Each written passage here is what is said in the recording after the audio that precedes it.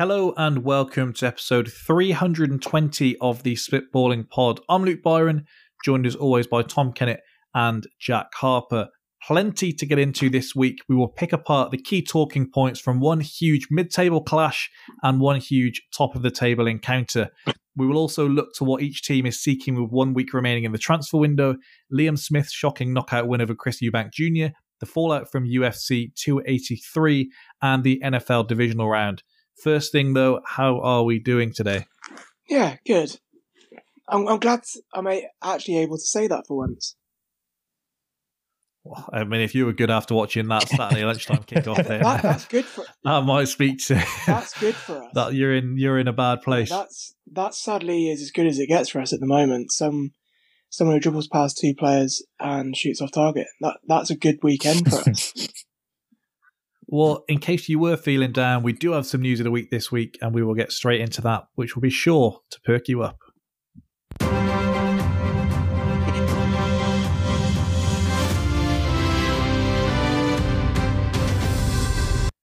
Man that farted during police strip search is given 75 hours community service. That's brilliant. That's like the ultimate disrespect, isn't it, in that situation? What if he couldn't hold it? This is the thing. In your police report, do you have to do like, I could tell he pushed this one out. Detailing his face. He was definitely, this didn't That was intense. Struggling pig kills butcher at slaughterhouse in Hong Kong. The turntables. We do always say, if you go like that, just someone do us a favour and lie. Say I was hit by a bus or something. Pet fish commits credit card fraud on owner using a Nintendo Switch. Fuck off. Surely you read beyond the headline on that. No, that is know. Discipline. Man survives 24 days at sea eating ketchup, garlic powder and seasoning cubes. Staple diet, that. Because that's another one I have massive questions for. Why were those the only things around? What? Maybe he's just a fussy eater. There's actually lots of food readily available. I'm not going to eat any of that. Or someone else ate what was left, killed them off. Some dodgy chicken. Man who ate 40 rotisserie chickens in 40 days says the final one tasted like leather. I don't plan to eat chicken again for a long time. Yeah, it is hard to imagine being bored of a rotisserie chicken.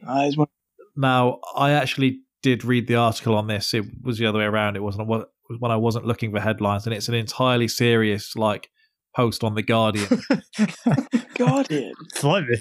Yeah, of him detailing I wanted to go back to the roots of man. There's nothing you can beat like a rotisserie chicken, and he basically put it online, and all these people got involved to the point where hundreds gathered to watch him eat the final rotisserie chicken, and it's just him saying what a horrible experience it was because he was so tired of chicken.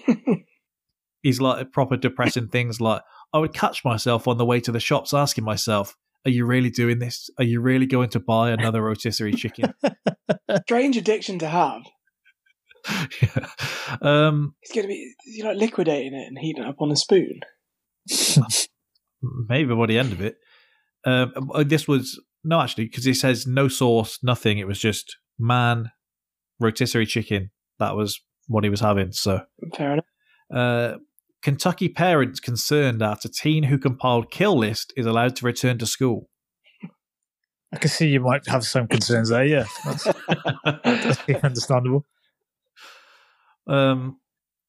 And anytime this kid has problems, he just gets a pen out and a notepad and has a look around. Whoa, I take it back. YouTubers said they destroyed over 100 VHS tapes of an obscure 1987 movie to increase the value of their final copy. They sold it on eBay for $80,600. Wow. Bastards. Nice. Looking in to see what VHS tapes you've got now. Did you read into what the film was? No. So your discipline. You read the chicken one, but you won't read this one. So the chicken one was a reversal. I didn't go into that looking for a headline. I was scrolling down my timeline. I see a man who's eaten 40 rotisserie chickens in 40 days. What else am I going to do at 7 o'clock in the morning when I'm scrolling Twitter? I'm obviously going to read that Yeah, fair. and have chicken for tea. Okay, so we will go straight into the football then. Happy to do some more news if you want. It's fine. You don't have to. Last season, Liverpool and Chelsea played each other on the way to finishing second and third in the Premier League and contested both domestic cup finals. These clubs between them have won half of the past 4 Champions League finals. That was not the calibre of affair that we saw at 12:30 on Saturday afternoon. It is funny how our demise has seemed to coincide with one another. But last year we just could not beat each other, had to be settled on penalties twice. And now we can't beat each other for very different reasons. Oh, that's nice, isn't it? That makes it both feel better. Well, maybe this is like, I'm not going to tell you United are back because I don't believe that's the case, but maybe this is just a cycle. Like, as I said, United get better, you two have to get worse. Yeah. It has been quite an experience getting bantered by Arsenal and United fans for having a mid-table clash. Well, you wait till you get every time you play a team, Sky doing a promo of rivalry renewed, as if they haven't still done that same advert every single time when we were shit or not. So, you're not quite there yet. But anyway, I thought the most interesting thing about this was probably the team selection, which says a lot about the product we saw. TK felt like this was a message to Liverpool's midfield. Yeah, true. Bajcetic had a good game in midweek, and I think his energy and his legs in there had been useful for us. So he obviously thought, we'll go with this again. Felt like a bit of a reach, a midweek cup clash with Wolves, and then a league game against Chelsea is probably 2 different things. But I could see the thinking behind it, and I didn't think the kid did bad in there. Was it a message to Naby Keita? Because, I mean, I read that he was being rewarded for a fine performance in midweek. I must have missed that performance, but he obviously did enough to get a start. I think I must have missed most of Naby's good games, I think, just going canvassing opinion. Yeah, maybe. I think it's probably more of an indication of where the options are at the minute. I did think it was odd that you didn't have at least one of Fabinho or Henderson in there, though. Even with the fact that neither of them have exactly been at their best this year.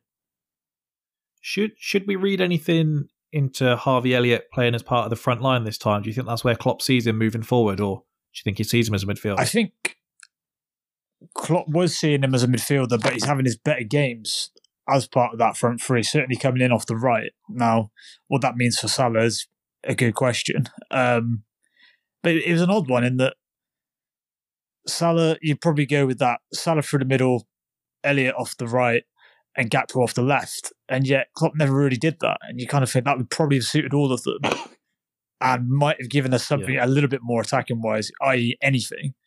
It just didn't really go with that, which is odd. No, and neither side controlled the play for really long periods throughout, and we'll get into some specific moments. But I thought it was interesting that Klopp decided to be compact in the middle of the pitch rather than pressing in the way you usually do. I don't know if you think that's a sign of things to come. That's the way he's kind of going to be structuring his team moving forward. Or maybe it showed that he was under some pressure that even he's not shown yet. It's a good point. Potentially if he's finally sort of reading the room though and going, well, look, these guys don't have the energy to press like we want to, like we have done. I'm going to have to change something. Maybe he's doing that. I wonder if it was even as conscious as that, though. It seemed like he's kind of struggling with ideas a little bit at the minute. And he's going, well, I'll play the guys who are playing well. And Elliott had an all right game in the week. Bajcetic had a good game in the week. And he thinks, if I put the young lads out, it's, as you said, kind of at least sending a message to the senior players that you've got to butt your ideas up, or I will play these guys. I'm not frightened to do that. Maybe that was more his thinking. It does also... I don't think Klopp's fearing for his job, and nor do I think he should be. But it does give you a period of grace with the fans if you do show that that's you get a lot more leeway having Bajcetic in midfield than you do losing with Fabinho in there. And I don't know, maybe it was something to send out to the team and just say, look, nobody's undroppable. Or as you say, maybe he didn't really think into it as much as we have. Yeah, I think you probably are just looking at that team and going, I need to get more energy in there. And this is maybe the quickest route to doing that.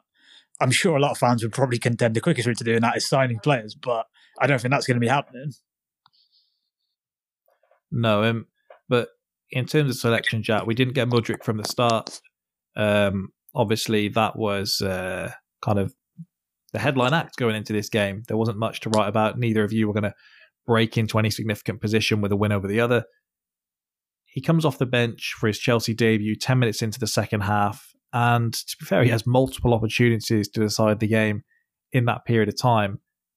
Is it fair, for all the hype there has been, in some ways, Liverpool were actually ideal debut opponents for Mudryk. Defend high, they have that massive space in behind, and a lot of the talk I would see when Arsenal were linked with him before you even got involved. So this isn't I feel like everything I say, positive or negative about Mudryk, is going to sound like I'm doing it because he hasn't joined us.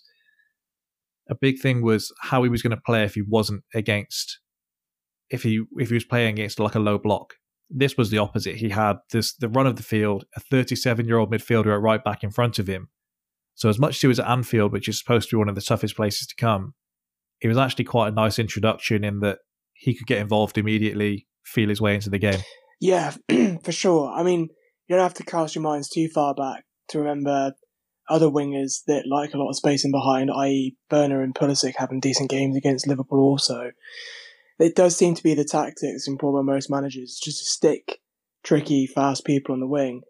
But I do feel that he showed glimpses within that of being able to play against crowded spaces. We saw a good couple of dribbles, good ball progression, and kind of looking forward, which is so funny because we had it with Felix as well. When someone who is in any kind of form comes into this team, they stick out like a sore thumb. It's crazy. Like, it's almost like we've been devoid of all fun and all joy in football for so long. It's like, oh, this is what an informed player looks like in an attacking position. The game was so lacking in quality as well that as soon as anyone came on, like of his standard, it did suddenly look, oh, this is a different level to anything we've seen in this game because it was so poor and so dull. Mm-hmm. I think it was good. I mean, I don't know if I'll wait for you, Byron, because I don't know if I'm going to jump the gun and talk about the second half yet. Well, he's up weird in the second half because he's on it. But Mudryk specifically, I was going to say, he had that nice touch early on. He showed a familiarity with his teammates, having only been there for a week. And if anything, his kind of welcome to Chelsea was that he found Ziyech, he found Chukwuemeka in decent positions, and they didn't convert the chances. So maybe that's something he'll need to get used to quite sharply. Yeah, it's funny because you had him creating some gilt-edged chances, and Chukwuemeka did like falling over a lot that game. I'm not going to dig on him too badly because he has been brilliant, I feel. But if that was an informed striker in that position, those 2 assists for Mudryk on his debut, I feel it's the way we are at the moment. He also did win the ball back nicely a couple of times, which is something he's had to do at Shakhtar. They did counter press very quickly, and it was something that the analytics said that's why he would fit into Arteta's team quite nicely with the way that we press from the front. He tracked back. I was just going to say he's absolutely rapid. He's so fast. Yeah, he's insane. And I think that there was something that came out where he wants to create the fastest recorded sprint in the Premier League. And I was like, have you seen our medical department? Please don't try this. Well, he had the moment where he dribbles through 3 defenders and shoots into the side netting on 65 minutes, which was probably the highlight of his performance. There were a couple in which he could have done better. And the question is, I'm not saying maybe first game or first half an hour.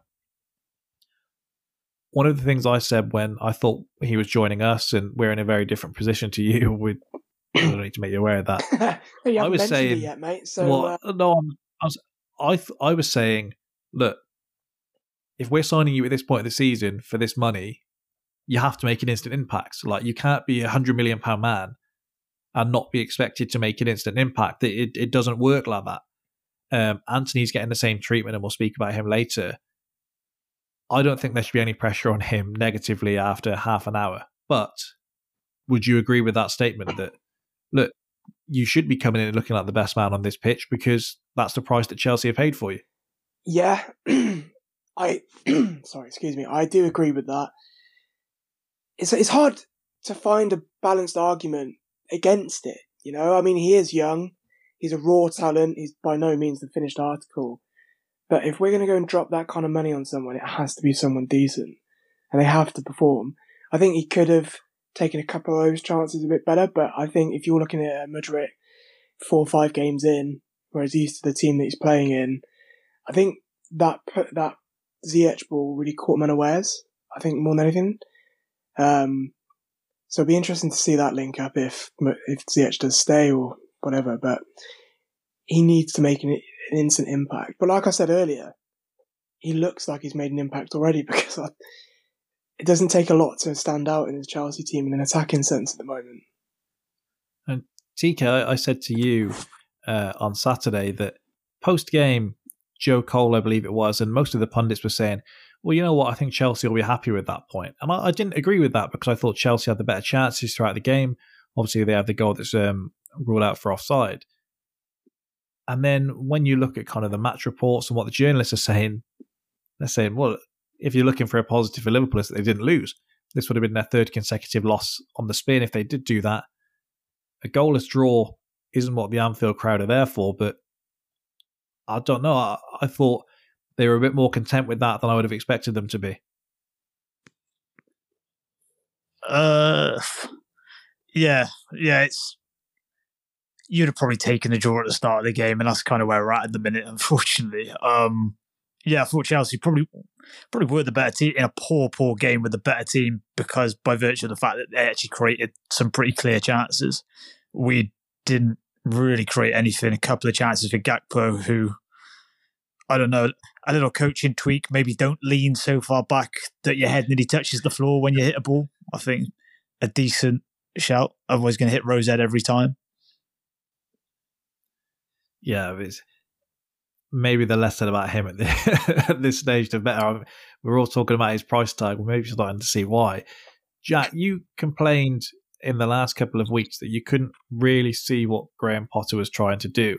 When you see things like the change in position for Hall and the little things like that, can you maybe start to see something he's trying to do? Does that give you any inclination as to whether he's on the right track, or is it still Potter out until he proves otherwise? Yes, the latter. I think our main chances came from moments of brilliance from Mudryk and Ziyech whipping in a ball to Mudryk, which Ziyech does. That's his only play, his only hand that he plays is that cut inside diagonal ball. And don't get me wrong, it's effective if it goes in, but still not going in at the moment. It's another game without a goal. It's just the goal return on this with the players that he's got. It just shouldn't be this low. And you're right. We did have the chances to win the game and we didn't put them away. It's been our problem all season, but we should still be capitalising. If you look at the 2 starting 11s between Liverpool and Chelsea's, I would still want Chelsea to go and get a result there. With how Liverpool have been, with how they're playing a 37-year-old defender at right back, and the midfield that they put out with no Van Dijk, you've got to be going at them. The fact any team, if they don't have Van Dijk and they still play that high line, any team that doesn't get a result against them should be any team that could get a result, like a top 6 team, or I don't know what we call ourselves now, top half. But I think we really should have gone for them. We had the chances to do it, and I think you should be in a bit more attacking. Maybe I suppose you couldn't really bring Mudryk on any earlier, but I still don't see it. And a 0-0 draw against one of the worst Liverpool sides we've seen in a long time doesn't fill me full of confidence.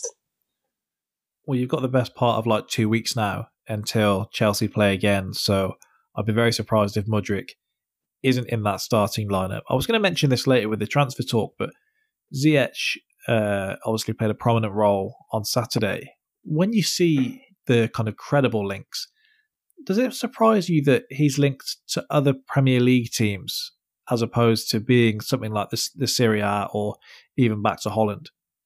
It's such a weird one because he's got so much quality. It's all about attitude with him. And we are not in a position where we can have a luxury passenger in this team. We've got one in Havertz as it is. We can't do any, we don't have room for it. So like when you see who he's linked with, he's linked in the Premier League. The most credible link is Newcastle. You look at the way they play, I don't see like any sense in that. No, I mean, what they'd have to do is they'd have to fit him in on the right wing and have him cut inside and whipping balls across. But you're right, that changes the whole directness of their play. Is Almiron, does he play on the right or the left? On the right, but their whole game is on like intensity. Like if it's not Almiron on the one side, then it's St. Max on the other, or it's going to be Isaac on the other. The problem with Ziyech is he'll show you in glimpses exactly why you'd be sad if he went. But 75 to 80% of the game, he'll show you why he shouldn't be there. It's so weird with him. He's like Berbatov, but without any of the good stuff. He looks lazy, and that's bad. When you stand out by looking lazy, because the Premier League games are played at such a pace, you will stand out if you get caught napping. And TK, if we said the price tag was going to put pressure on Mudryk straight away, how long until there is pressure on Gakpo, or is that there already, or do not enough people care in your situation to kind of pile the pressure on him? Yeah, he might. I'm not even saying that in a joking way. He might benefit from fans becoming sort of indifferent to the season, yeah. If they kind of think the season's a scratch, it's a write-off, he may get more time. And the rest of the team not playing well at the same time maybe might say, well, he's not walked into a good situation. But I think importantly, I think he looks like he's feeling the pressure. He looks like he's wearing the expectation. Maybe it's one of those where sort of the first goal and then he'll hit a run, but I've got my concerns about him. I had my concerns about him when we signed him. I've got more now that I've seen it. Yeah, just in the last 5 minutes, just the kind of day we're having, UEFA have now officially changed their rules to stop Chelsea using the contracts that they're using to cheat financial fair play. Oh my God. And Floyd Mayweather is fighting my old nemesis Aaron Chalmers. So what's happened in the last couple of minutes? This comes in from next season, Jack. So all of your signings that you're bringing in now, you can still bang them in on 8-9 year deals. Well, I guarantee you we're going to be making some more signings. Then. They're going to get more mad. Do you say start the next season or start next year? So I'm guessing like July onwards. Nice. Bowley's going to treat this like a Black Friday sale. Yeah, come on, Todd. Let's Enzo, get everyone in. Get 40 players. It's already a rule with FIFA, but it's one of those kind of purchasing / possession laws, or there's the little kind of hacks around it. In this sense, FIFA have the rules, but they also say it's down to UEFA to kind of impose these things, and they can do their own measures or whatever, and UEFA just haven't put a max limit in there. Chelsea's recent business obviously has caused them to say, no, hang on a minute, this isn't actually quite right. Oh no. Well, because you can bring new things into the game, which Bowley is obviously going to do. He's going to look at it from a different perspective. This isn't some crazy hack that I have this sense that he's kind of come in here and gone, I can't believe nobody's ever thought of this before. And the probability is someone has thought of this before. One, you're not paying them enough money to make it worth them signing it over that length of time. And everything else that goes in with it. So, look, make the most of it while you can. Chelsea have put in another 50 million bid today with another 70 million bids to be placed in the next couple of days for Caicedo. So, look. To be fair, it is quite clever, and if they do end up capping it in the summer, we've gotten away with it and no one else can do it, so fair enough, crack on. Go on, Todd, get your wallet 50 out. million for a backup right back, so this is where we're at the moment. This is where we're at the moment. I'm here for the ride. At first I was sceptical, but now I'm just like, you know what, if we're going to go out on a ball of flames, and then we'll start off in the conference again. I might get a game for Chelsea. Blimey. Well, we'll move on to the other end of the table, and that was Arsenal versus Manchester United. Eddie Nketiah's stoppage time winner kept Arsenal 5 points clear at the top of the Premier League as they beat Manchester United 3-2 in a thriller at the Emirates. Now, if Chelsea-Liverpool didn't give us many moments, then there were plenty of them in the Arsenal game. We're not going to go through all of them. In the same sense we did with Liverpool, I thought the selection here was actually as interesting as anything that occurred in the game. I have to admit, I was perplexed by the selection from Ten Hag.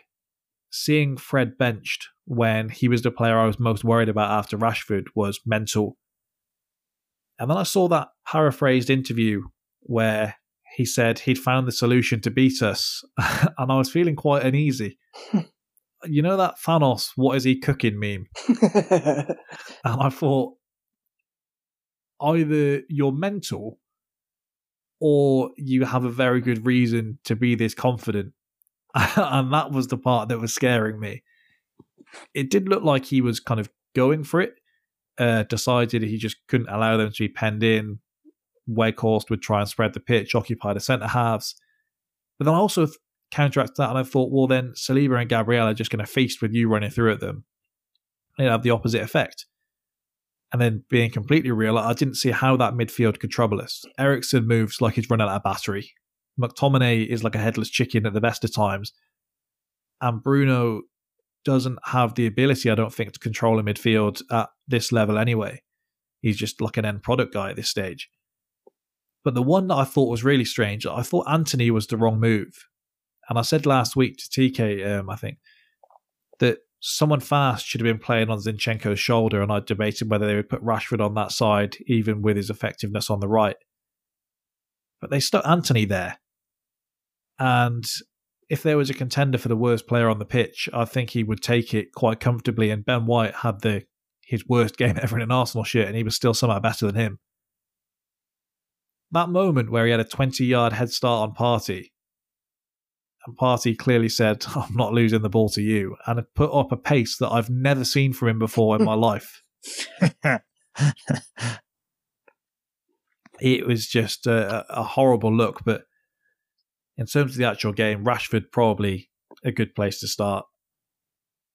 He's in the form of his life, and then he carried that over into this game about 25 minutes in, I think it was.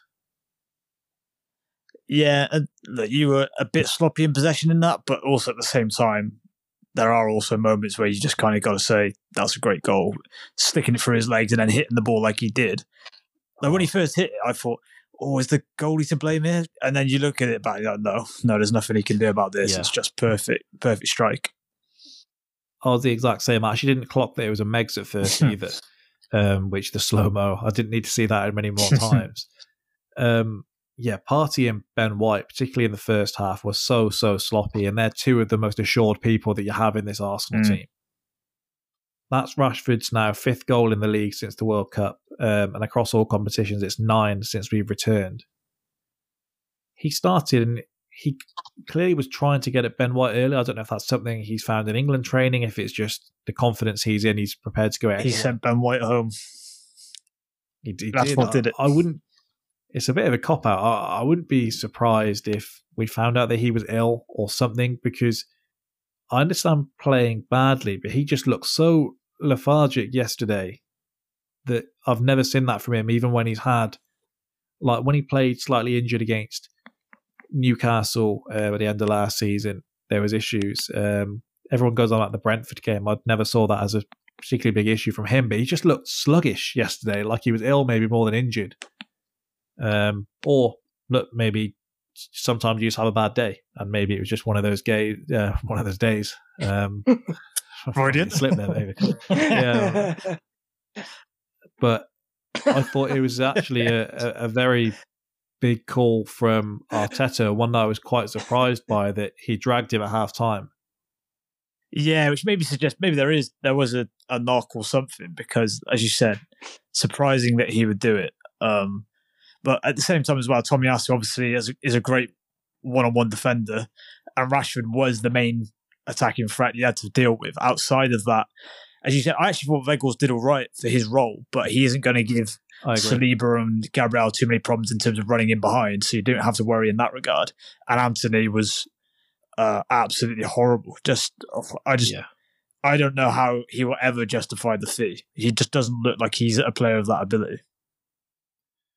No, I mean, you get a sense within players, like right from the jump, if they've got a bit of something.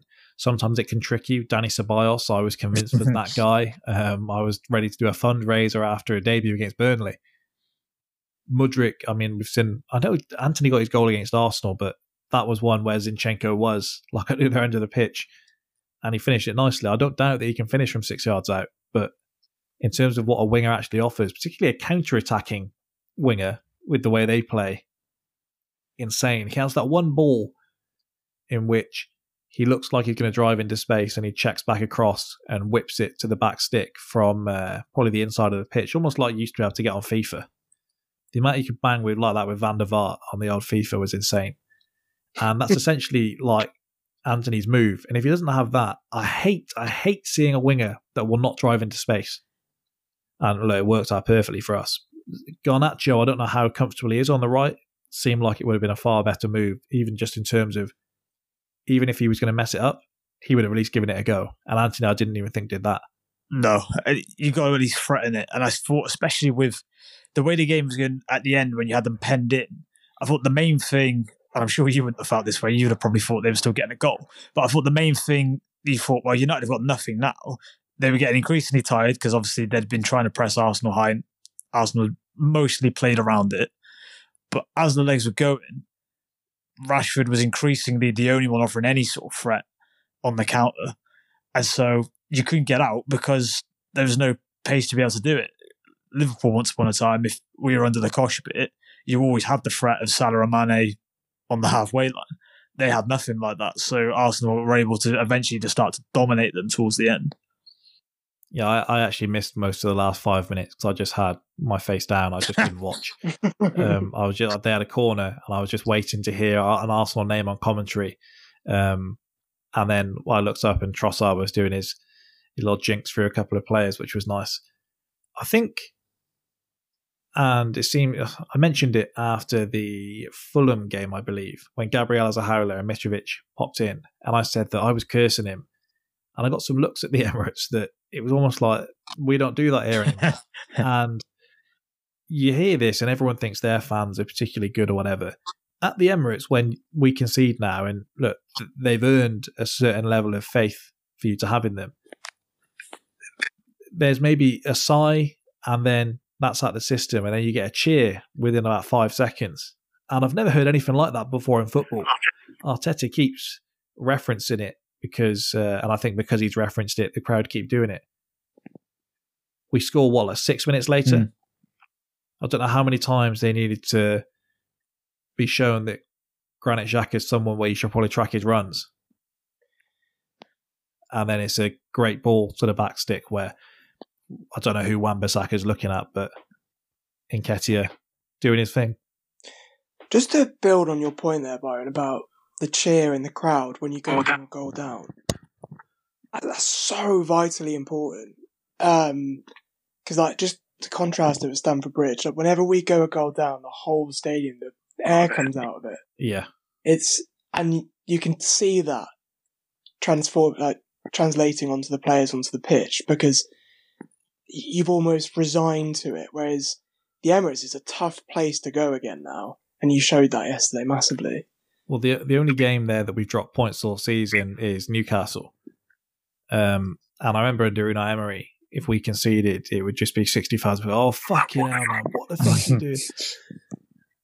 And it was just so bad. And now, that Fulham game was the first time I did. Actually, Leicester, when Saliba concedes that own goal, I remember being cheered immediately after when it looked like it could have been a nervy couple of minutes. We go and score, actually, straight after. But that was when I thought, okay, there's something a bit different going on here. And then the second we got back in the game, I was quite confident again. So I knew that we could get at them. But I maybe showed Luke Shaw a bit too much respect in the pre-game because Saka did horrible things to that man yesterday. Yeah, I think that was more how good Saka was, though, wasn't it? Rather than Shaw. I think Shaw tried going close, tried standing off, and it was just like, what the hell can I do with this guy? And he did get almost no help from the midfield or anything. I thought that's where particularly playing Fred would have helped him. Yeah, I didn't even know. I was going to ask if you thought Luke Shaw did badly. Saka loves playing against United. That's now clear. I don't know who picked up the stats that he's the first Arsenal player to score in 3 consecutive games against them since Thierry and Freddie Ljungberg. But we realised early on that Saka was having more joy than Martinelli was, and we then just battered that flank. No player had more than Saka's 13 touches in the box. No player created more than his 4 chances in the game, and 37% of our attacking touches came down that side. We were just too good down there. And Saka, that goal is the best goal he's ever scored. That one against the Ram was pretty nice, but this took the cake. And look, got us back in the lead. And then him doing the Rashford celebration was just the cherry on top for me. It's nice to see he's got that in him. He comes across as such a nice, well-spoken young man. But I love a bit of bastardry. Yeah, I think it probably helps that Rashford is his mate. Like, I question if he's the type, if, say, Rashford is some Hungarian player he's never met before and doesn't have a relationship with, if Rashford's kicking him all over the shop all game and then scores, I don't see Saka going down the other end and doing a celebration as like a thing like that. No. This felt more like, you see this kind of thing in the NBA, and it reminded me of like something that you would see there, but yeah, I couldn't believe it when I saw him doing it. Question here then is, were United good? And this is the big debate that I think has been coming out of this game. In the moment, it felt very tense. The stats, I don't think, do it justice completely. De Gea is one. Everyone that isn't a United fan can keep saying how much he's costing them points. And we all said this about Lloris until Spurs fans have finally started to go, okay, yeah, fair enough. His playing out from the back is never going to work. That's now, 3-4 times it's cost him this season. The other one was, they didn't really create much of note. When I was looking back and thinking about the clear-cut chances they had, it was mainly our own errors and our own mishaps that were causing it. Ramsdale makes a really nice save from Rashford, and the other moments are just individual brilliance or Arsenal errors. I can't believe we let Hasbulla score against us. I was wondering if you were going to mention him. I can't believe I didn't. The time we played him at Old Trafford, I backed it because I thought that's obviously going to happen. And then he clearly knew that. And then this time decides, no, he's not backed me this time, so he can do it with the most little man header ever. Ødegaard has the chance to John Terry him. And I don't think you can send him off if that's the case. When your head's near the deck, if Ødegaard volleys it off your shoulders. But it's probably going to affect Ødegaard more than it is Lissandro, and that's a real shame. When they were saying, you know, he's got a headband and a black eye, but he probably wouldn't really have it any other way. What the hell are you talking about? Come on, you'd admit. Stupid Martin Tyler. It was weird that he seemed to get more, he looked more banged up, like minute on minute, but nothing was happening to him. It just seemed like he was getting battered. That, I don't know if it was off camera or something. He was weird. Other than the goals, the moment we realised Rashford was the only dangerous one, we triple teamed him, wrapped him up, done deal. Arsenal had more touches in the box against United yesterday than any team has had in any match all season. I did see that stat. That's a mad stat. It was our highest recorded XG of the season, and if you remember that game against Leicester, where Jesus could have had 10. We had 25 shots to their 6. It was a battering from pretty much all proportions. The moments that I was reflecting on from their point of view was that vile Bruno dive at the start of the game, which did shit me up for a second, and the one where I can't believe Rashford hasn't initiated contact with Ramsdale when he's come out. He's got to take it, hasn't he? Because they do it any other time they have the opportunity, and this time he's just managed to squeeze between Got scared, them. Didn't he? Got nervous. And Ramsdale does make a mistake for the Lissandro goal. I thought pre-game, because he was so good last week, like, I know you've got one in you. If you can maybe save it to where a couple of goals up in another fixture. He does that there. I think you said yesterday, TK, I think he could leave it for Tomiyasu. But when you think, I think our back four have pretty much played every game together. I don't know if that's just a familiarity thing, if it's a trust thing or whatever. If he lets Tomiyasu head that away, then there's no problem. But he goes to catch it. Tomiyasu's in the way. And then I don't think anyone other than someone that's about 4'3" can finish that header. It was he improvised a bit well because you wouldn't normally expect someone to put that header in. But I thought the sort of the post-match sort of online analysis of it, of that debate of were United any good, was it a close game, whatever. I thought it was pretty clearly like a good back and forth game in the first half, where you were obviously getting on the ball and trying to press it like you do, and they were live on the counter attack, and it was a nice balance of those two. But then I thought the second half, you really started turning the screw. And then the last 20 minutes, for example, they were penned in and couldn't get out. And at that point, you were racking up the chances. And I'm sure those stats were probably aided by the end of that game as well, where you really were just... And look, I'm sure it didn't from your point of view, but from my point of view, it felt like a matter of time before the goal went in because the spaces were opening up. Arsenal have been relentless all year anyway, and they were relentless in this game. And there's just an energy about them, and in contrast, United looked like it was sort of like the last game of the season sort of look about them. It's really, really hanging in. Well, I do always have a quiet confidence with us this season, but when the emotions of the game are there, then that kind of overrides it. I kind of thought that if I watched the game back and if you could take the emotion out of it, that it would look very different. I thought it would be like when you watch a film with a twist for the second time. And it just has a completely different feel to it. Because, the Bruno one is a Lissandro pass that he slices and it dribbles through, they nearly get on the end of it. The Rashford one where he's nearly taken out by Ramsdale is a lump forward that just kind of scribbles through to him. That was really it. It did kind of feel like they could have done something on the break. I thought it was cowardly from Ten Hag to not bring Garnacho on sooner. That told me, and I think it told his team, that they were more than happy with the draw, which there's no issue with, but I do think you need to show us that that's not how you feel, because then we were able to take even just 2 steps further forward. Yeah, I think you did need to freshen it as well. In terms of, I think you could sense that they were getting tired, and you needed him offering something at least different, and maybe something that can get in behind Zinchenko, just something. The talk around Eriksen has changed very quickly. It's gone from look, how did every other team let us get a free run at him to how did every other team let us get a free run at him? Because we don't doubt that he is technically brilliant, but if you're playing in a team that this United one is supposed to essentially be that our intensity is going to cover up for our shortcomings in talent and all of these other things, that we're not there yet. Eriksen is just kind of a middle... When you're not even letting the guy take free kicks, what are you there for? It is true.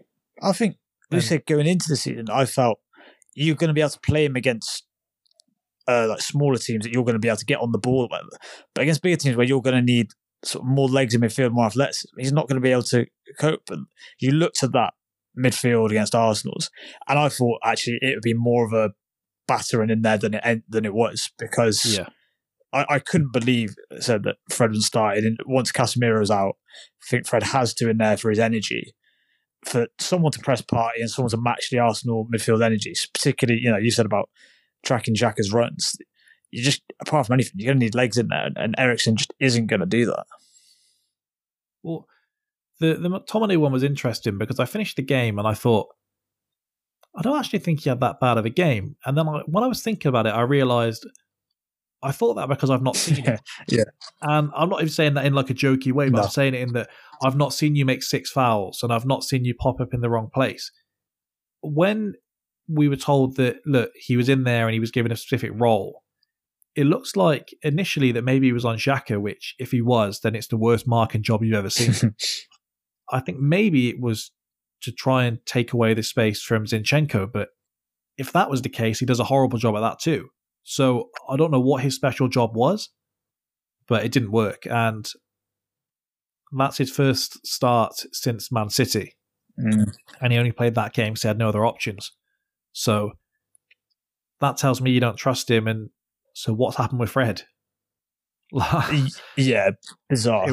I was glad to see it. They eventually brings Fred on to try and clog up some of the space in front of Luke Shaw because Eriksen was nowhere to be seen. And Saka is just pounding and pounding because Luke Shaw standing off him at first and he's saying, okay, you're going to stand off me, I'm going to drive at you. And then when he tries getting touch tight, he says, right, I'm going to drive inside then because Eriksen's off him, no cover there. It's taking Wakehorse to try and block the shot that Saka eventually fires in. Saka would have hardly been able to believe how easy it was for him to cut inside. No. And I think with Saka, I am seeing week on week, people are maybe just standing up to, I mean, even pre-game, I was seeing people say, I've never seen Saka score a goal like Rashford's done here, and then he does it in the game. This is a guy that is, I don't think there's a better right winger in the world right now. And someone's going to say something like Mbappe, and it's like, well, are you watching the French league? I'm not seeing the highlights here. Guy's more of a striker. Yeah, that'd be more of a positional thing rather than an ability thing. Obviously, Mbappe's better. Go on. I'm just saying, if we're going to be clutching at things like, if you say the best striker in the world, and people would say, what about Messi? And so, why is he playing as a striker? And you're just judging things in because, and when you're there, it's like, okay, there's obviously no one else that's jumping out. If I said Saka was the best right winger in the league pre-season, it probably wouldn't have been just Salah that people would have told me were ahead of him. No, people would have put a few different ones up there. I think if you, and look, maybe it's a separate conversation about, and I thought for this game there were reasons why this guy wasn't as good, but I think if you'd said to me, who's going to have this sort of season, Saka or Martinelli, I'd have probably said Martinelli. It can go to another level rather than more than Saka can. And in truth, Saka's gone to another level, and I think Martinelli's got to sort of catch up a little bit. Not saying he's been bad, but I'm just saying he hasn't kicked on in the same way. He's got 8 goals. I think part of the issue for Martinelli, just from a tactical standpoint, is that he has Zinchenko behind him. So when you look with Saka, he's got an overlap with Ben White, or he's got him playing inside, and Saka can be the wide guy. Xhaka takes up some pockets of space, but they're completely different pockets of space. So Martinelli is very much isolated, just the one man, and so if they bring 2 across, he doesn't have a double up option.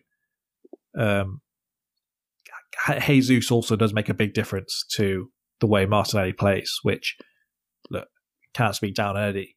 We could do a whole feature on Eddie here, and again, we could say every week, I didn't know you were this good. His link up with Saka is great as well. They clearly also have a good link up. Well, I'm seeing Arsenal fans banter rival fans for saying certain things about Nketiah pre-game or ahead of the season.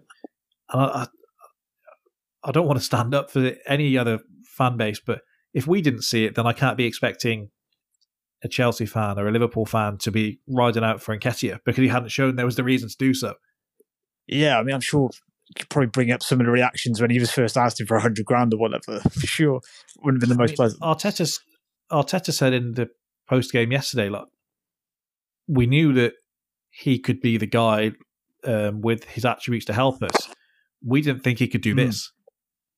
So I think that's what you've got to look at. Final thing here, in terms of pushing for a winner, after Spurs collapsed against City, and the less said about that, the better, the pressure was on us to get a result. They were 2 points behind before we'd played, admittedly with 2 games in hand. At half-time, I'd have taken a draw, but it looks like they never felt that way. And I think if we'd come out with a draw, I don't think we'd have been too criticised by the pundits or whatever, even with several of them being United fans. And I thought the difference just between this and the Newcastle game was what we had on the bench. Trossard came on, and we'll speak about him a bit later, but Zinchenko does a great job of maintaining the pressure and boxing United in. And however you heard me speak about Ben White in the weeks before the World Cup, I feel the exact same way about Zinchenko at this stage. That man. Why the hell did Pep let him go? He seems like the archetypal Pep player. It's crazy now looking at it, isn't it? Particularly in that system, because we know the reason they sold Zinchenko is they were going to replace him with Cucurella. What the hell was going on there?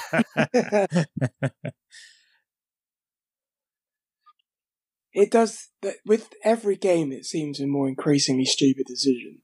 And the fact, it's just funny that you're in a title race with them, and he's probably one of your most consistent players, if not the most consistent. He's insane. Maybe laugh in the studio. They were like, "Yeah, I'm not sure. I'm sure Arsenal and Man City will still do business together." Like, no, they're not. City are not going to be going. You know what? You know those two massive mistakes we made. Maybe we'll do that a few more times. Yeah, and I do think in a sick kind of way, it's more fun beating someone 4-3 on FIFA, isn't it, than beating them 10-0. Because you need a bit of that. And I think with Pep, even just bringing in Haaland, we know the guy hates strikers, and it's just something that he's like testing himself just to see if he can make this work. So I'm sure if he gets to the end of the season and he wins it, then he's going to have enjoyed this just as much as those battles at Liverpool because he's been made to work for it. But yeah, if he goes back, then he probably isn't giving us those two players, or even just not Zinchenko, because they're having to adjust their system now because they can't do this fullbacks into midfielders, and that's why Rico Lewis is playing, because he's saying Cancelo can't do that as good as he wants. Zinchenko is like the perfect man to do it, because if he played for Wolves, and I remember cursing him on this podcast, by the way, for not joining Wolves, which looks horrible when I go back. I criticised him for saying, "Why are you staying at City to not play enough games? Do you think you're too good for Wolves?" But he'd be like a number 10 in their system. Yeah. Like he wouldn't be a fullback for anyone outside of these top teams. Or probably anyone outside of Arsenal and City. It's just crazy how good he is. And the fact we could bring Trossard off the bench this time, that was the difference between the Newcastle game, where he had to keep just the exact same team on because we had no options. I do think that's worth saying with United as well. It's like you looked at the bench, there wasn't much going on there. You know, Garnacho maybe could have offered something. I felt Fred should have started, but if he had started, then what, you'd have maybe put Eriksen on the bench. He wouldn't have been the guy you'd probably bring on. So as much, I would say with them, I think sometimes we're going to question it with Ten Hag. I kind of think, other than not starting Fred, he kind of went with what he had. By the way, that, you know, I'm going to say that the opinion on Eriksen flipped pretty quick. Some of the generally underwhelmed reaction some Arsenal fans had to Trossard flipping on its head by like one dribble was quite something to behold. Yeah, we're going to speak about the transfers in a minute, but yeah, I can't be accused of that. No, exactly. I was worried he was going to Spurs. The final goal, if you're ever going to slate VAR, and I do think you've got to have it at this stage, but the fact that I couldn't have the simple linesman's flag's not up, I didn't celebrate the goal. I was so convinced it was offside. And when I saw the first shot, I was like, "Oh, are they going to do it?" Because you couldn't really see Wan-Bissaka's legs as well as I'd have liked on the feed to know if he was onside. And then they were going back and they put the line up and they took it away. I thought, "What the hell are you doing to me here?" Eventually goes in, and it was panic first of all, because I thought, if we concede now, I'm going to feel so much worse. And that's really an indictment about how I feel about football. It's you don't know what you got till it's gone, and I knew what I had at that stage. But yeah, very good, very pleased for Eddie. And now only 7 sides have ever reached 50 points after 19 games in the league since 1988. And that's if you adjust the league tables to give 3 points for a win when you go all the way back. 6 of them have won the league, TK.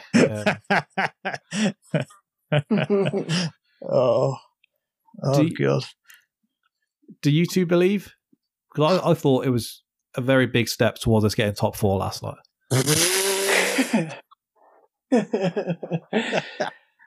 Like, I'm saying that it'll all come down to injuries, more in hope now than actual expectation. But why would you not want us over City? Because I know more Arsenal fans. In fact, I know you will love to FaceTime everyone you know if you win it. It's your calling card. I've got to be honest, and this isn't a nice thing to say, the fact you're so far off would actually take something off it, because it wouldn't feel like we'd won it over you. Yeah, fair point. But go on. I think in the end, you are definitely the best. You've been the best team in the league so far. I think it's been wishful thinking more than anything, but now we have to actually take it seriously and just actively hope for your demise instead of just wait for it. I'm feeling bullish for half a second, so I will say this.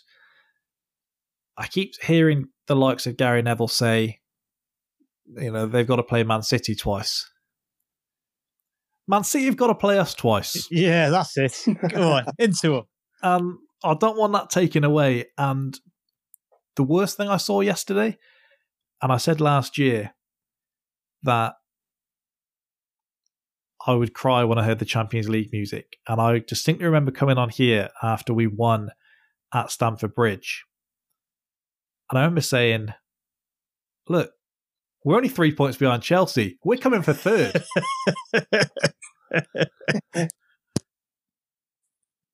I saw someone tweet that the day after the final game of the season is a bank holiday. And I thought, I wish I'd not seen that. I really wish I'd not seen that, because I thought about texting people I've not spoken to in a year about going out after winning the league.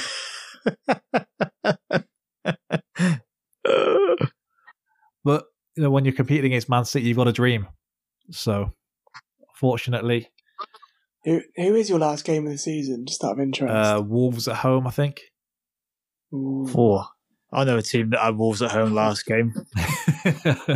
Yeah. I mean, I saw a Chelsea fan tweet earlier the date of Arsenal-Chelsea and said, we will be there no matter what. And it's like, what the hell are you going to be there for? I'm all for finding some enjoyment in the season, but focus on that Champions League, because this league, you should be dreading these fixtures. TK, last thing from you on this. I saw Gary Neville say yesterday, and amongst all the nonsense that he said, if anything, this is just how a traditional Premier League season feels, in that there isn't one team. He said there isn't one team cruising away with it, actually, which he said we aren't seeing just Man City and Liverpool back to back with everyone else so far behind. And so Arsenal are just setting the pace, and then Man City are going to do their usual. Is that how you see it? Because I question everyone that is saying Arsenal, it's theirs to win.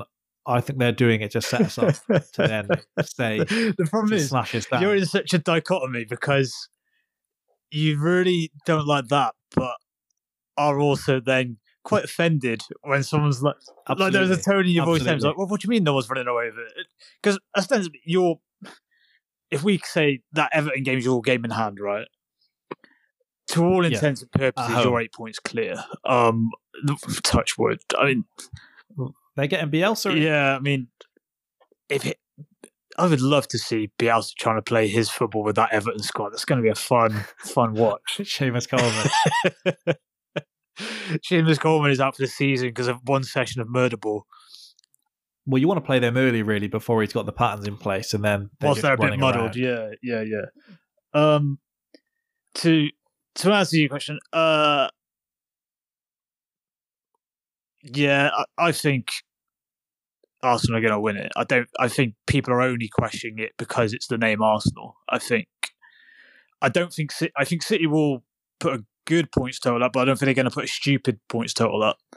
And so I think even if Arsenal have a second half of the season that's good but not as good as this first half, you could still be on for 90 points, and I think that would be around the sort of total that will get you the win this year, which that would be more like a regular season. High 80s, 90 points I think could get the win this year, which is what it's supposed to be. It's not supposed to be fucking 98 plus like City have done. It's not fair. I a shudder go through me yesterday when I heard them say, "Look, Arsenal are on course to be Centurions." I thought, whoa, let's draw the line there. And the thing is that they're acknowledging that Arsenal's start to the season is unprecedented for them, but essentially saying that, well, it will be the same old Arsenal. Well, we've just established that it isn't the same old Arsenal, but in the second half of this thing, they're just going to have a total meltdown.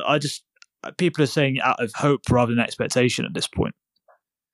It caught me off guard because I'd not really paid attention to the points total. That when I saw 50 points, that kind of, that we've actually even been a bit better than I thought we'd been. So we've drawn 2, lost 1, everything else is a win. I went into this little run of games you've had with, was it Brighton, Newcastle, Tottenham, United? Is that the... Yeah. And I thought, I didn't say it on here because I thought you'll probably implode on the pod and that, I don't know, it's probably not ideal.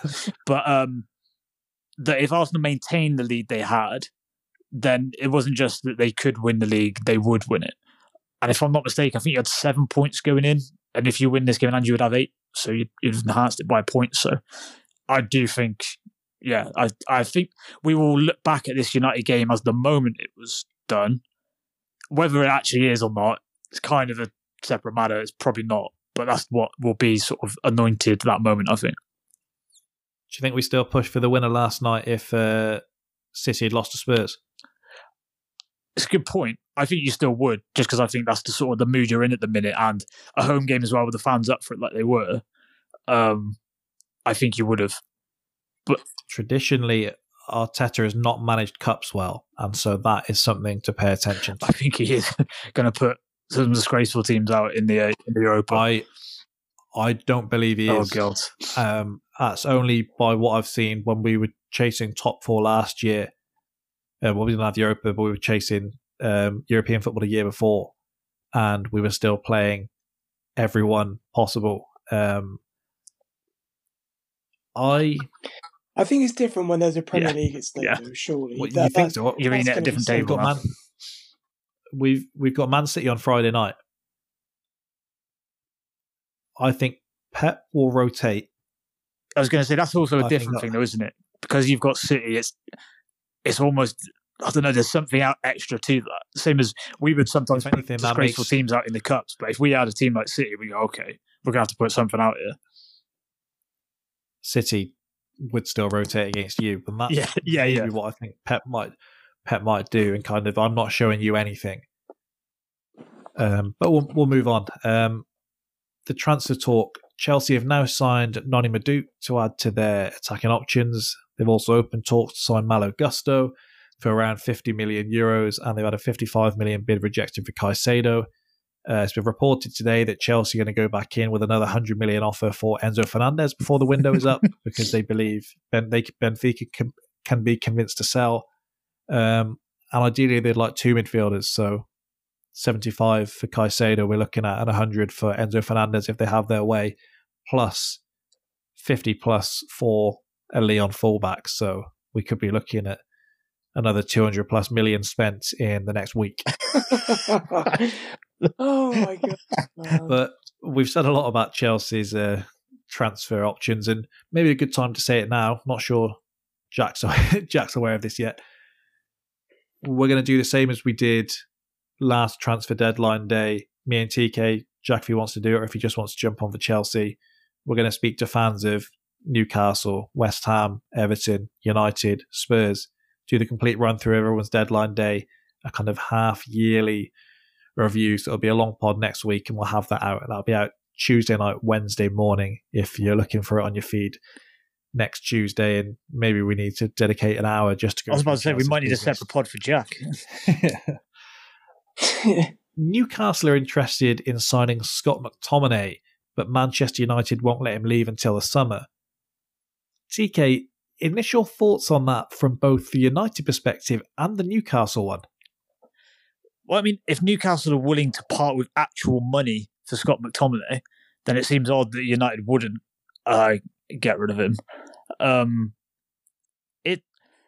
You're swapping United's bench for Newcastle's bench, aren't you, in his shoes? So maybe he'll back himself to play more at Newcastle, but I don't see it. Not in the direction they're heading as well. He'd be a stopgap. According to The Athletic, Eddie Howe sees McTominay as being a prominent part of his midfield. So you've got to think, because I'll ask you this question. I texted my brother earlier with this link and said, well, he said, well, who would he get in ahead of? And he said he's not better than Sean Longstaff.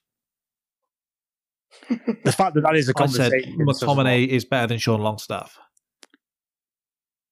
United might have thought he was for a while. They were thinking about dropping 50 mil on Sean Longstaff. Now, I messaged Connor about this, and I said, my brother says Sean Longstaff is better than Scott McTominay. What are your thoughts?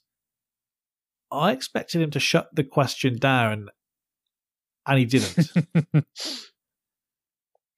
He said, Longstaff's better on the ball, McTominay's better off it. So a bit of a cop-out, but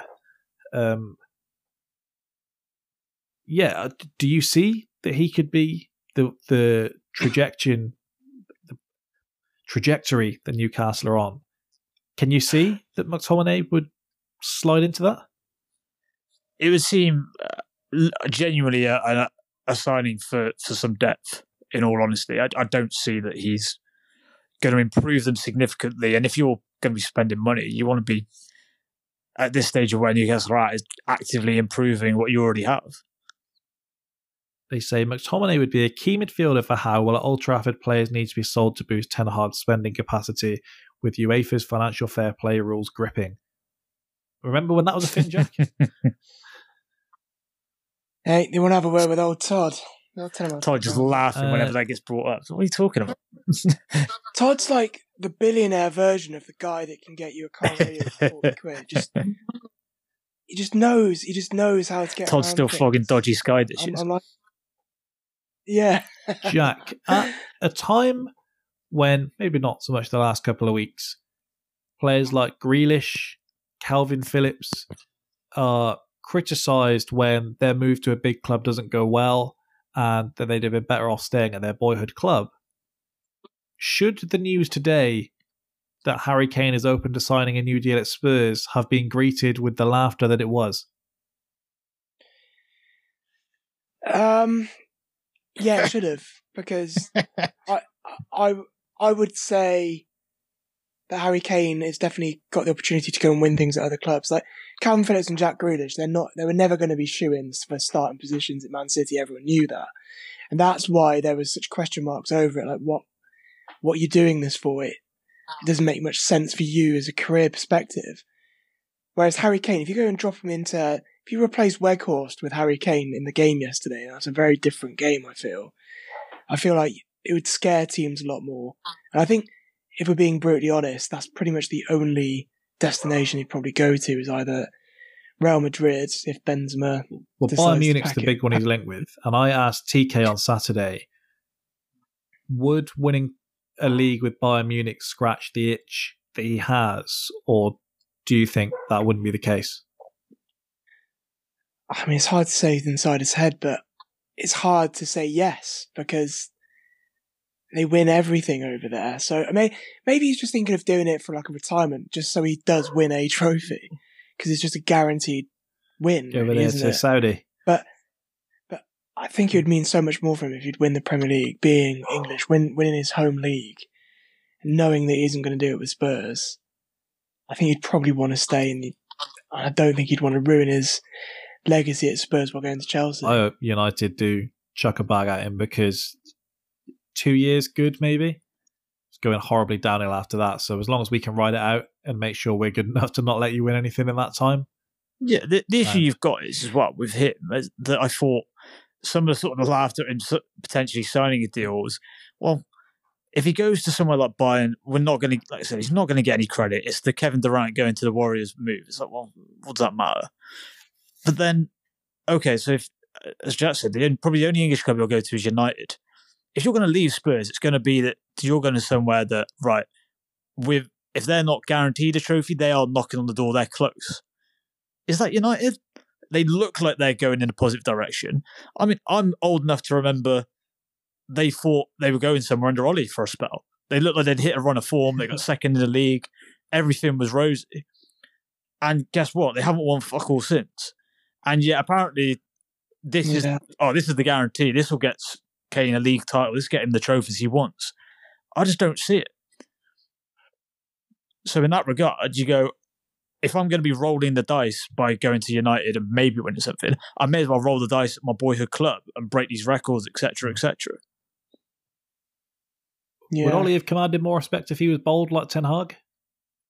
Looks a bit more thuggish, doesn't Ollie it? just shaved his head. He came into training and was like, I've had enough of this now. We'd all be like, oh, Christ, we're going to get Ollie some help. What's happened to him? We've got too much. He's gone through his Britney stage. He's smashing up a car in Fergie's spot. He's finally lost it.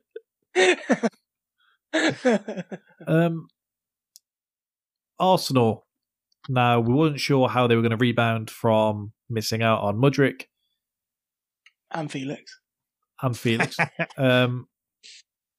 It seems they're spreading the Mudryk money around now across multiple deals. 21 plus 6 deal for Trossard, 17.2 million for Kiwior from Spezia. Fantastic signing. Just to stop you there, I know where this is going. 21.6 for Trossard. If Chelsea come knocking, that's 70 million and we're paying it. Well, there's this thing that most clubs do is they negotiate. I know, it's fucking Todd Bowley's dicks on the table negotiation style. The Independents say that Chelsea did come and have a word with Trossard, but once he heard the name Arsenal, shut every other offer off. Now, we were told that Mudryk did that, so... Yeah. Less than 100 grand a week for Trossard, though, so he's being paid less than Mudryk. 17.2 million for left-footed centre-back Kiwior from Spezia. Fantastic sign, as I said. A 13.6 million deal has been agreed for Fresneda from Valladolid. We're told that's between Dortmund and Arsenal as to which team he's going to join. He's going to spend the next few days deciding, and it's going to come down to game time and all of this stuff. I do feel like Darmesh or Cave when I say we're told. But I just want to make clear that it is a rumour, not me getting the news myself. But TK, do you think this is the right move? And if anything, it would have helped maybe if Mudryk didn't play like he did on Saturday. Was this the right move all along to strengthen all bases? Oh, it's really going to depend on if Mudryk is like a game-changing talent, isn't it? Because, yeah, if I've just said I think Martinelli needs to probably kick on a bit again, if he was to jump in the Martinelli role, then all the problems I've said before about, well, where would Mudryk fit in at Arsenal will kind of go away, and he's maybe the thing that gets you over the line with the title, even though I think you're getting there anyway. I think it's only been the last couple of games with Martinelli, to be fair. He's got more goals and assists than Saka this season. More goals, actually, less assists. Yeah, it feels like he's been less consistent in terms of performance, just in terms of watching him. But again, that could be just I'm seeing a bad sample. I don't know. This is our Salamane. Well, the other thing, it is also very hard to maintain like both of them at top form at the same time, as we've sort of found out previously. So yeah, you're right. It probably is, but I don't know enough about the other signings you're being linked with in terms of their quality. So you would always say, I think the Trossard one's a really good signing that, I couldn't believe sections of your fan base weren't happy about. But maybe you were even in the scale on that. And then the other two... I've got a Trossard shirt on now as we speak. There you go. New Belgium Trossard shirt. The theory behind spreading this fee around, I think, is right. It's just whether you end up doing what Spurs did with the Bale money. On the whole, I know they got a couple of good players in before Spurs fans say, or whether these are just nothing signings that amount to nothing. It's going to be difficult. But Arsenal's recruitment of late, you'd back it. Very good. We're being linked to central midfielders now as well. I am surprised that hasn't been more of a priority, I will say, though. As am I. The reports today are Weston McKennie, but I'll believe Italian sources essentially when it comes from someone other than Italian source. So we'll see how that goes. People beginning and then shutting down a Camavinga on loan transfer was one of the most bizarre things I've ever witnessed. I saw it as just a Twitter rumor, and I sent it to Connor just to shake him up a bit. And then I saw like the Sunday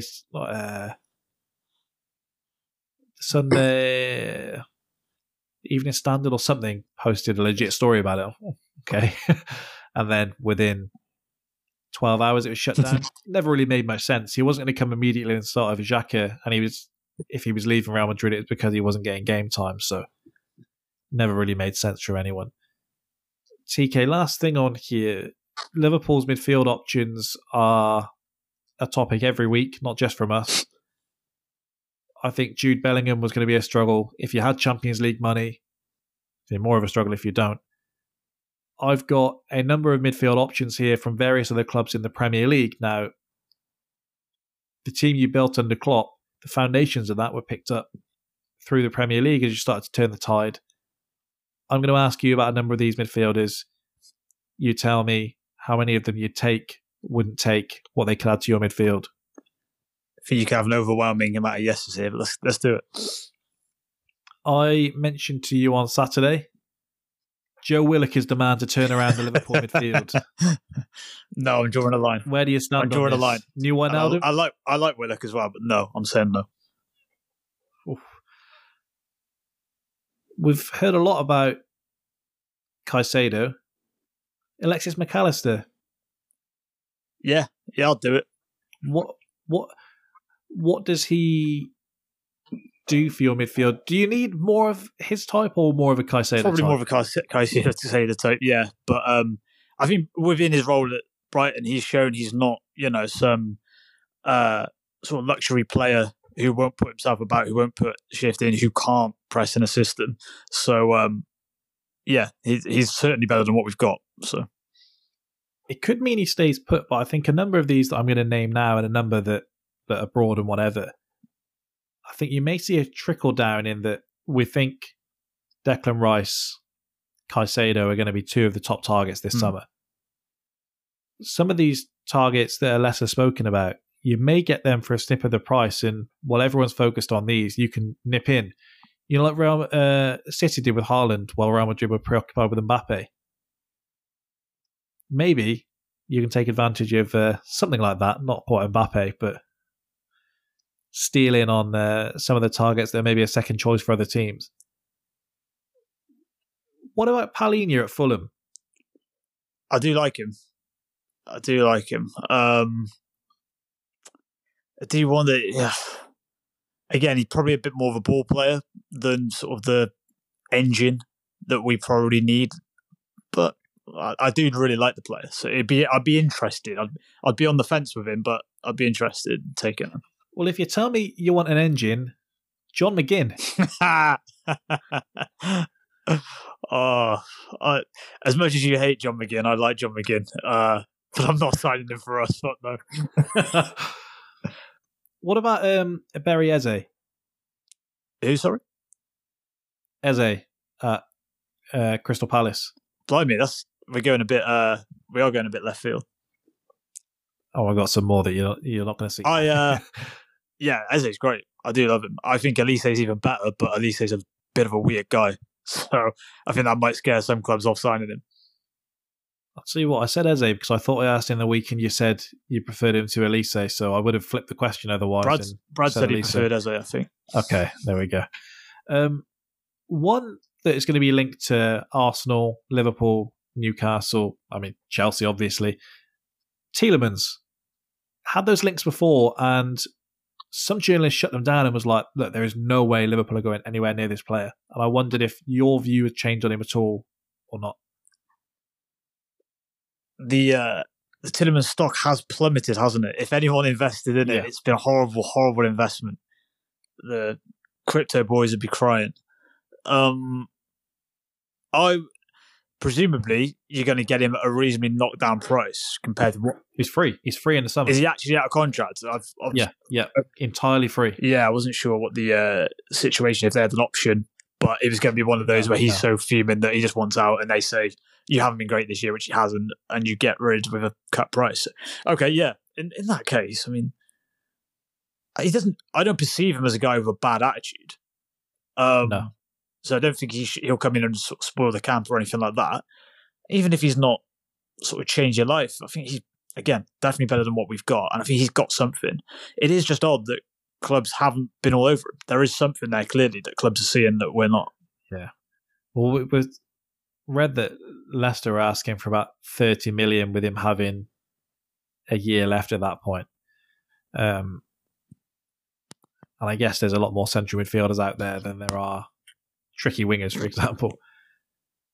What are your thoughts on Tyler Adams? If Fabinho is on the way out, this is a guy who's shown he can do it in the Premier League.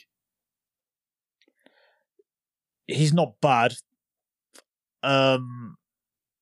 Stock was high after that England game. Yeah, that's kind of strangely made me more cautious. I was a bit like, if we just going in because it's an American, they want someone to pin up. Maybe I've got a bit of sort of like Pulisic syndrome. Maybe I'm a bit scared of a Yank being spoken about.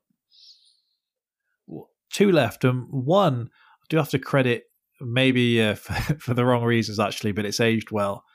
Was linked with Arsenal, was linked with Manchester United. This man was linked to come in and replace Granit Xhaka, and you queried whether there was that much of an upgrade involved.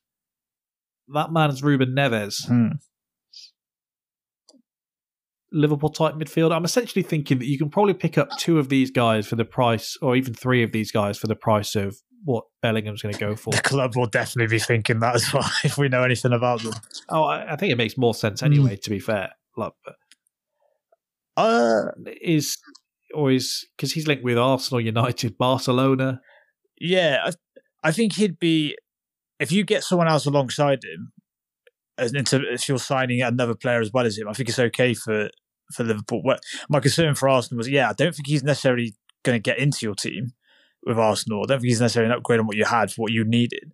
And for United, I think they were looking at it thinking that he's going to suddenly come in and just be sort of the ball player from deep that they need, but also the legs midfield that they needed and kind of doing everything. I thought they're going to probably spend good money on him, legs, and that's way too much for him to do. So if we got someone else alongside him, not going to get him probably, but someone like sort of Caicedo type and Neves, I think you go, okay, that's a good midfield. And I think you kind of watch a lot of Wolves games and do think this guy probably does deserve a move because they're horrible. Yeah. And he does look at least a little bit better than most of this team. And the last one, I don't expect you to bite on this one, but I mean, I don't know how far you think you're going to be down at the bottom of this season. Are you going to give James Ward-Prowse that big move? That's not more insulting than offering me John McGinn. Well, no. The problem is that obviously the fee that's been talked about with Ward-Prowse is the scary fee. I just sign that death row. Yeah, exactly. I don't know who's advising him. He got linked to Villa, and they said, "Whoa." I'm on record on this pod as saying I think he is a little bit underrated because Southampton maybe aren't the most glamorous team, and I think he's a very good player in there that would get more props in a better team. Again, much in the same fashion as Ruben Neves, I'd need someone else alongside it to really convince me. I think the pressure would be a bit too much as well. I'm thinking Ward-Prowse to Liverpool probably seems like a small-time move from the club. So I think the pressure would be on him immediately. And just from those names I've chucked out there, if we assume the Bellingham price is, 120? If I told you that you could get Caicedo and Palhinha, Caicedo and Ruben Neves, or do you actually think that would be better for the future of Liverpool than just one player, or you still think Bellingham's that good that it overrides it? Yeah, I think this is on top of the options you already have, by the way. Yeah, that is true. And it's kind of, I guess, whether you think the options we've got, whether, is Fabinho just absolutely shot to bits? Is he done? Or is this a funk he can get out of? I guess probably will play a big part in it. I would say, and I'd say Bellingham on his own is probably such an asset that if you can go all in to get him, you should do. By contrast, where I'd say Mudryk was that bit unknown, I'd say it's probably wise for Arsenal to sort of split as they have done, not by choice, but as it ended up happening. I think that was probably the better move for them. I think with Bellingham, just that little bit more about him, I'd say he's such an asset that you probably got to go all in if you can. I have seen you linked to Danny Ceballos the last few days as well, but I was going to... Apparently he had a storm of a game from Madrid the other day, so maybe we've just watched one game and gone, you know what, let's do it. Invest in Valverde while the stock's down. Jack, we're going to move on to the other sports now, so, unless you want to dig into those, you're welcome to vacate the premises. All good. Yeah, see you, boys. All right, TK. Chris Eubank Jr. insists he was caught by a once-of-a-lifetime shot and was dominating before his fourth-round stoppage loss to Liam Smith. Says he hopes to receive a rematch later this year. I mean, if you could just reflect on the fight initially and how we've ended up in this situation. Yeah, I mean, wouldn't read too much into what Eubank said there. I think we probably knew something like that was going to come, didn't we? He's got to sell it to himself somehow, so I'd take that with a pinch of salt. The reaction, I was trying to think if I've ever been as shocked as that. Even probably, I mean, it's probably AJ Ruiz levels, and it might be even more than that, really, just because we've at least seen Joshua hurt previously. I've never seen Eubank in any sort of bother in terms of being hurt, so I certainly didn't think it would be by the hands of Liam Smith, and certainly not within the fourth round. That's as shook as I've been watching a fight in a long, long time, maybe ever. After a fairly dominant third round from Eubank, Smith came flying out in the fourth round, dropped him 45 seconds into the round. Now, Twitter does its thing as it always does. Numerous things that Liam Smith did have been brought back up. An elbow, there was a punch to the back of the head in the round prior that was quite significant. The elbow, I don't know if you've seen the slow motion of that. Any of these things worth even giving a second thought to or not? No, only because I think if you slowed down a lot of fights and sort of found individual clips, you'd find some dirty tactics in there, some roughness. It happens, doesn't it? And it's unless it's really blatant cheating, then dropping a headbutt on someone, things like that, then I'm not sure you can complain too much. Eubank would have known it was coming from Smith, and we would have known it was coming from Smith, and I didn't think that would be of any bother to Eubank. No. Now, I did say to you when you got to mine that just keep having these visions all day that Liam Smith is going to knock him out. I didn't back that up with a bet, but you can at least confirm that those words did leave my mouth. Yeah. Did you end up doing the lottery in the end? It seems the obvious next move. Well, if you saw the picks I had for the UFC later that night, so you used up the Oracle was very brief. Wasted the good surprise on you. In terms of a rematch, because there isn't really much to pick apart in what there was. Liam Smith was doing what we expected him to do. Eubank was doing what we expected him to do. Some of the pundits, I think Carl Froch in particular, have kind of made out that this was just a front-to-back domination by Liam Smith and Eubank just couldn't deal with the pressure or whatever it was. I thought Eubank had won the first and third round before that. I understand the first round was contentious for a lot of people. Is this one that you look at now after seeing that stoppage and say, look, a rematch would inevitably go the same way? Or would you have the interest in it if they were to run it back? Do you think they need to run it back? I don't think they need to. I don't think they have to, because it's a weird one to say, isn't it? In that they've both got other fights you could get and you might be more interested in, and because they didn't have a big, until maybe the final press conference, any grudge or anything going in, it kind of felt a bit like, I'm not sure why they're doing this. It's a good fight, but I don't know why they're doing it. And that still kind of feels the same to me, even with a rematch. But obviously, a knockout has added some level of intrigue to it that wasn't there before. I guess the I do push back on, as you said, the assertion that it would just be inevitable the same thing would happen again. And I know that's always, when you have an early knockout, that's always the sort of the easy thing to say. But people said about, to use the example again, people said, well, AJ's been pieced up by Andrew Ruiz in a much worse fashion in terms of a prolonged beating. And they said, well, why would we need to run it back? It'll be the same again. And Joshua obviously made the adjustment and did it that way. I think if Eubank went into a fight and said, I'm not getting knocked out, I think he could do that. Now, would he then have to change things in terms of how he approaches things with Smith? But I think he would be, not saying that he wasn't focused in his training camp to this, but I think he'd be extra focused, extra honed in. And I think he could go in there and go, right, I'm not going to be getting laid out like I did.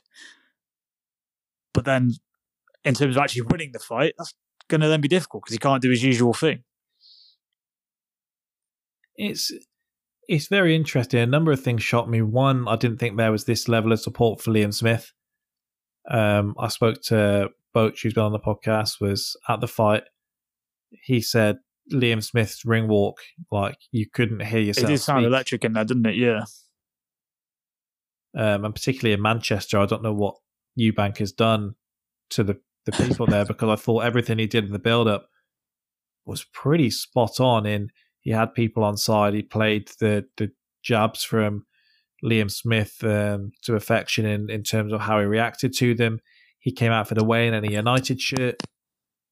I thought everything that he'd done, he'd managed perfectly, and obviously that wasn't the case. Now, you look foolish when you do the 50% stuff beforehand and then you lose. It does also mean that goes in your favour if you're looking for a rematch, because you say about overlooking people. Some of the quotes from Roy Jones beforehand, in that he doesn't need me to train him for a fight like this. He can do it on his own. He has me because we're already training for Canelo and Golovkin. Not aged particularly well. Yeah. I think one that is going to be brushed off as excuses, doing a weight cut that quickly back to back, particularly one that was that heavy in the first instance, isn't something to overlook, because Eubank would have had to really kill himself to get down to that first weight. Yeah. And then something which I can point out to go right back through the archives of this podcast, shameless plug you could say, I interviewed Tim Elliott, who was on The Ultimate Fighter, and he was very big for the weight that he was fighting at. He eventually wins the tournament. But if you've seen the show, you're basically in the house. They can call on you to fight at any time, and then the 45-minute reality TV episode is building up to the fight that's in the house. He was the last fight of the first round, and then he was the first fight of the second round, which essentially means you're cutting weight twice in the space of about 2 weeks. Bloody hell, that's savage.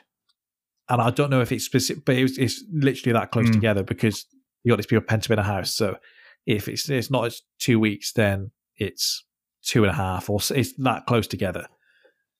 And he said about when it became time for the second fight, the fight wasn't the issue. It was the weight doesn't come off the same. You're essentially, your body thinks it's dying when you cut weight to the point that these guys do. And Eubank in particular, for that first one, you're depriving your body of water, the food sizes that you're used to, everything, while also working twice as hard for a training camp.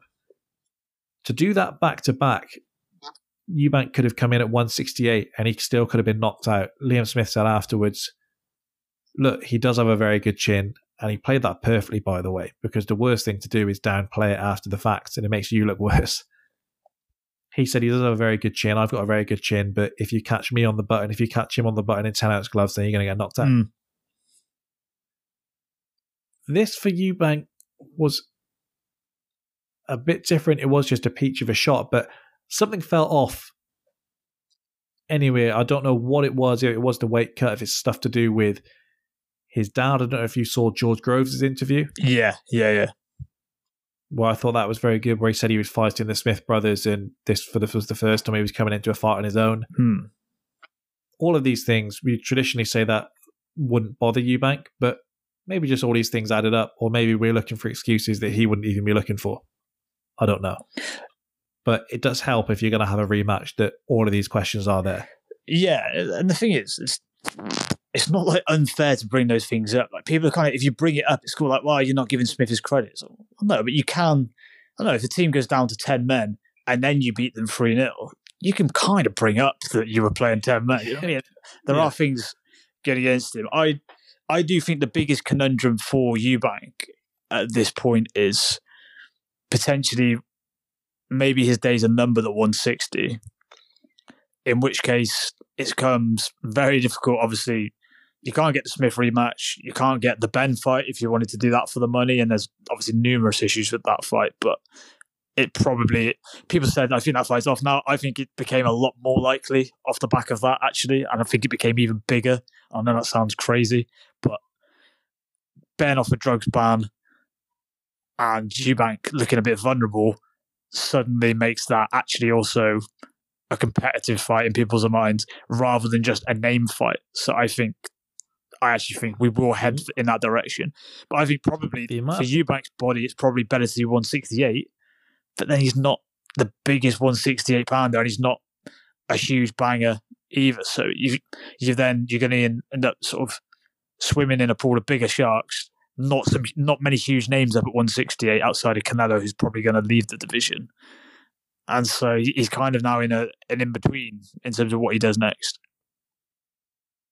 Yeah, and he wouldn't be the first fighter to kind of fall between weight classes. And you usually are better at the smaller one if you can get it right. Do it, yeah. You usually have one particular attribute that makes it worth it. Like you've got an incredible gas tank when you're down there, or you've got the power, or you are the bigger man, and he's kind of none of those things at either weight.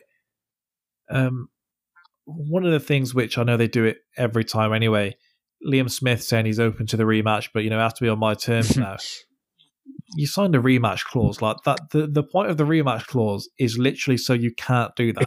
Like that is literally what the rematch clause is there for. Is so you can't say, now I want 10 times more money and we're going to do it in my backyard and we're going to have my fans there. It sounds great. Smith can, I guess, refuse to fight and he's going to be taking down a whole legal pathway that is not going to be worth his while.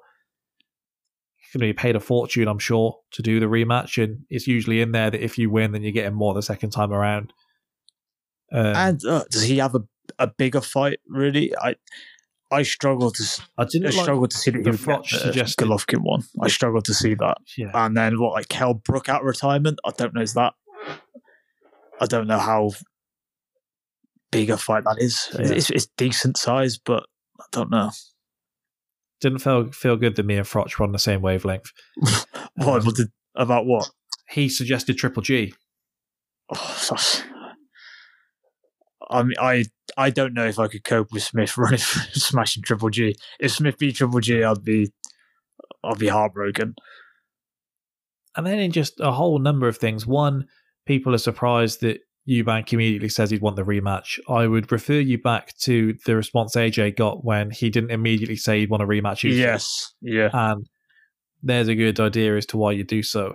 And two, I respect Eubank taking a fight like this 10 times more than him facing some guy from Latvia with a number 1 WBC ranking that I've never heard of and is 36-0. He's never fought outside of his own country or anyone in a top 10, and he knocks him out in the first round on Sky Sports main event. What is the point? Yeah. And then this time around, look, this kind of happened. Then you got someone like Gareth A. Davis saying, I think that's him just completely finished now. He's done. What incentive is there to come and fight anyone like that? Yeah, exactly. It's just so reactionary, isn't it? And I said that we did it with AJ, we did it with every fighter. When they take a loss, it's like, that might be him done then. So, okay. It's the safest move, though, because you can say that, and then maybe you're right. And then if he comes back and you were wrong, it just kind of floats away into nothingness that people don't bring up again.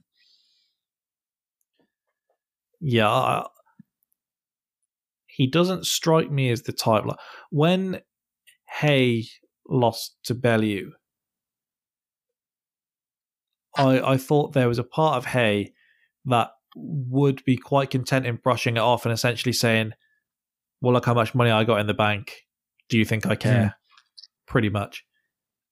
Obviously, there's a lot more money in the second fight that means he's happy to go through it a second time and then say, do you know how much money I got? Do you think I care? Eubank, I don't think has that about him to brush it off. I do think he's got a bit more pride than that. I hated the stuff beforehand. I saw an interview of Paul Smith and I wish I was able to avoid just him in general. But him saying, you know, I think he needs to understand what he's dealing with. He's never had to go next door and knock and ask if he can borrow a pint of milk. It's like, what the fuck are you talking about? What does this even mean? Like the Smith brothers, the brothers that have been headlining fight cards. So are your kids like that now? Yeah, that is. Because they aren't Chris Eubank, but they aren't short of a few quid. So any issue with their kids now, hey, you were born with a silver spoon in your mouth, so don't try coming to us. You can't do what we do. Yeah. It's just nonsense. I'm sure Eubank, as we're aware, has gone through many hardships, different hardships. And I mean, to say that the man's never had to struggle in his life, I mean, probably take a look at the last year. Yeah. Just we know exactly. about. Ridiculous. Liam Smith, maybe because I've not seen much from him, I thought has been better than I expected him to be. But I'm sure if I look out there, then I'd probably regret that statement. Yeah, you wait till they do the rematch and then have the press run there, and then the hate will soon pour over you again. Yeah, Paul Smith in the corner shouting at Eubank when he's down. When you hear about the talk of disrespect when his brothers got knocked out, I'd like to see if Lee Selby and his family were making a big noise after they just chinned his brother. Yeah, if they were screaming in his face like Smith does, then... I mean, we had to hear about the hardship he had having to come out and fight after seeing that happen, so... vile bunch. But there we go. UFC 283 we had on the same night. Won't rip through the whole card, but the main for me, the biggest talking point that came out of the night was again Jessica Andrade raising questions about corners in MMA. Now, twice on the night we had questions with the corners. I believe it was the corner in the Glover fight where his one corner man was asking for him to be pulled, weren't they? Yeah, they were. And Jessica Andrade, they were sending her back out there saying, we still believe, which is actually worse. Laura Murphy, is that? Yeah, sorry. Laura Murphy being sent back out, Jessica Andrade saying, no, we still believe we know our fighter. And there's got to be something in play. MMA, at the very origins of the sport, you essentially fought until the other person couldn't fight anymore. In the very earliest days, I'm talking before UFC and all of this. That was the stage we were getting to with Laura Murphy and Jessica Andrade. And as we've spoken about before, I was there with the George Groves Gutneck fight. And at the time, it looked like a bad beating, but nothing too dissimilar to what you'd seen before. We were both watching when Eubank fought Nick Blackwell, similar circumstance. These things, it's far worse for you to take a sustained one like that. And she was offering nothing in return. And DC said it at the end. We shouldn't be commending your toughness for 15 minutes of a fight because things aren't going well for you if that's the case. Yeah, if that's the only takeaway we have is that you're tough, then things haven't gone well. But nothing changes. No, the culture around it is incredible because there isn't much real push for it. It's weird that the fans are sort of saying, is this right, whatever, but within the sport, it doesn't seem to be much sort of whether it's bravado or what, but there's not many coaches sort of putting their head above the parapet and going, yeah, you know what, I think we should start looking at pulling fighters out. It doesn't happen. we had one. Do you remember we were coming on here and there was a guy who was making his UFC debut? Do you remember this? And he said in the corner that he didn't want to go back out, and his corner forced him to go out. Yeah. And he was being battered and being called a quitter. And look, his coach knows him. His coach knows that he'd regret this otherwise. These are the toughest people on the planet. When one of them is saying, I don't want to fight anymore, there's a good reason for it. And so little things like that all contribute to this, because Lauren Murphy is an older woman in the sport. I don't think I'm being disrespectful there. She's got multiple kids. I understand pride. You don't need to be taking this at this stage of your life. Once it becomes clear that you cannot win anymore, and I understand the position of the referee, it's not their job in that sense. There's a time where there's a judgment call to be made, but broadly, your corner are the ones that are supposed to save you. Yeah, exactly. And I've never seen a towel come in mid-fight in MMA. No, and when you look at the way, when someone can get staggered and sort of pieced up like that, the amount of times in boxing you would see a towel come in at that point. But there's not even a conversation about it in UFC. We're going to wait for them to get slumped, or not, as in the case of Lauren Murphy, which you said can often be the more dangerous outcome. It's insane. And some of the stuff with sort of, we've never had, a fatality or whatever. Is that this is a young sport? It's going to be 20, 30 years from now. Some of these people that are taking the damage, we're going to see more and more. We're going to, the chances are that some of these people are going to be impaired by this, because the technique has got so much better during as time has gone on as well. It's so far behind boxing in that you can say, this happened in boxing 30 years ago, but the level of boxing at that time was far different to the level of MMA at that time. And so it is going to get worse. They say what we're seeing now, where you have this influx of trebled fighters once they leave the sport, and people kind of chuck CTE out there. I think it was Luke Thomas said, we've actually never really seen an old MMA fighter before. No, that's it. Exactly it. Exactly. It's kind of our first sort of go around, so we're going to see. And we're getting it now, and we'll see how safe it is. But the UFC don't give you health insurance after you leave their company. And the UFC, if you injure yourself in training camp for the UFC don't pay for it. The UFC don't even give them health insurance. Crazy. So it's a rough old ride. But in the chief support, we had Brandon Moreno sealing the quadrilogy with Davison Figueroa. Better in all areas this time around. And as much as he was taking a beating, there were some people complaining that the fight stopped when he can't see out of one eye. Yeah, maybe that is what we're up against, actually. Those two are just a fascinating sort of duo, aren't they? Because just when you look at the contest, we've had sort of really even matchups. We've had ones where it's been more one side, and then this one, again, Moreno's made those adjustments, and you would have thought he'd never had problems with Figueiredo from looking at this. It was crazy that they're both obviously very high level, but also to know each other that well and be able to figure each other out like they have is impressive. Yeah, as impressive, the main event, we've got Jamal Hill stepping in. He's 0-1 against top 10 opposition in the UFC, gets a title fight because of the draw between Blachowicz and Ankalaev. Fight delivered. Jamal Hill puts in the best performance we've ever seen from him. Glover gets to go out on his terms. It's a nice ending. He does take a proper beating, but we had a couple of nice moments where it looked like it could have gone the other way. Jamal Hill had to work himself out of some adversity.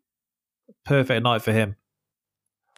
Yeah, the ideal night, wasn't it? Yeah.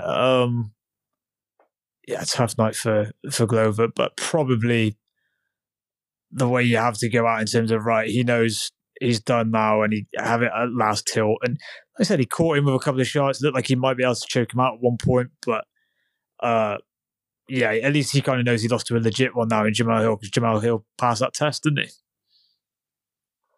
he? Yeah. We'll speak more about that, I'm sure, as we move forward. But if we close out today's show by mentioning the NFL divisional round, if we start with the Jags and the Chiefs overcome the Jags 27-20. The key talking point in this game, Mahomes finds himself pleading with Andy Reid to let him stay in the game on Saturday. He's in agony, clutching his right ankle following a sack. He then gets up and starts limping, but continued to play through the pain and somehow starts making first down plays on one foot. Goes out, ultimately finishes the game with 195 passing yards, 2 touchdowns. And the second one of those is the result of a 75-yard drive in the fourth quarter. So finished the game okay, and they advanced to a 5th straight AFC Championship game. Chad Henne led a 98-yard touchdown drive while Mahomes was out. Yeah. Kelsey has 14 catches, a career high for 98 yards and 2 scores. Valdez-Scantling brings in a touchdown pass with about 7 minutes left. How good did you think the Chiefs looked, and would you be sooner buying stocks than selling them at this stage? Yeah, it's tricky because obviously I sort of went back on my season-long pick of Chiefs-Niners Super Bowl in favour of putting a Bengals-Niners Super Bowl, which indicates that something's happened with the Chiefs that I'm not fully impressed with. I felt they'd slipped back a little bit into that old Chiefs thing of a couple of years ago, where it's just because we can mount a comeback, they seem to think, okay, we will. You can score on us, and we defensively they're not switched on because Mahomes can get them out of trouble. I thought they were a little bit better on that, and I thought they actually sort of rushed Lawrence better than I thought they'd been rushing the passers. So some of the weaknesses that I thought they potentially had, maybe they aren't quite as bad as I thought. I still thought the Chiefs are rightly probably the bookies' favourites, but I was just picking something a bit different in terms of I just thought it was going slightly. They were getting further away than I thought they were.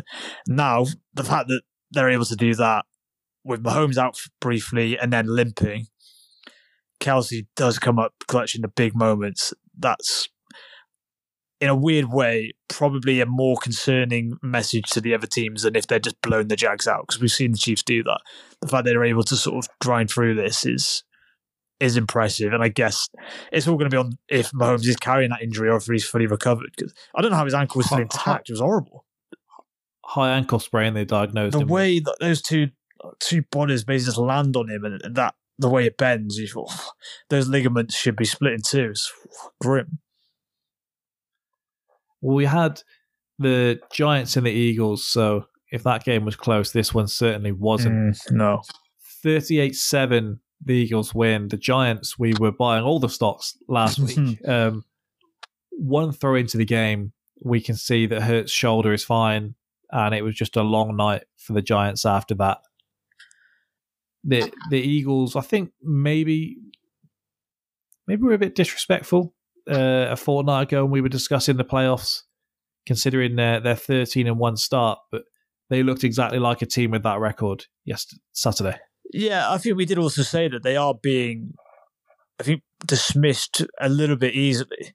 Maybe because of last year, because they melted in the playoffs, didn't do anything, and maybe because we're a little bit hot on the Niners, that we're not giving the Eagles that due credit. I think we did acknowledge it at least. So in the midst of disrespecting them, we did acknowledge that they're being disrespected.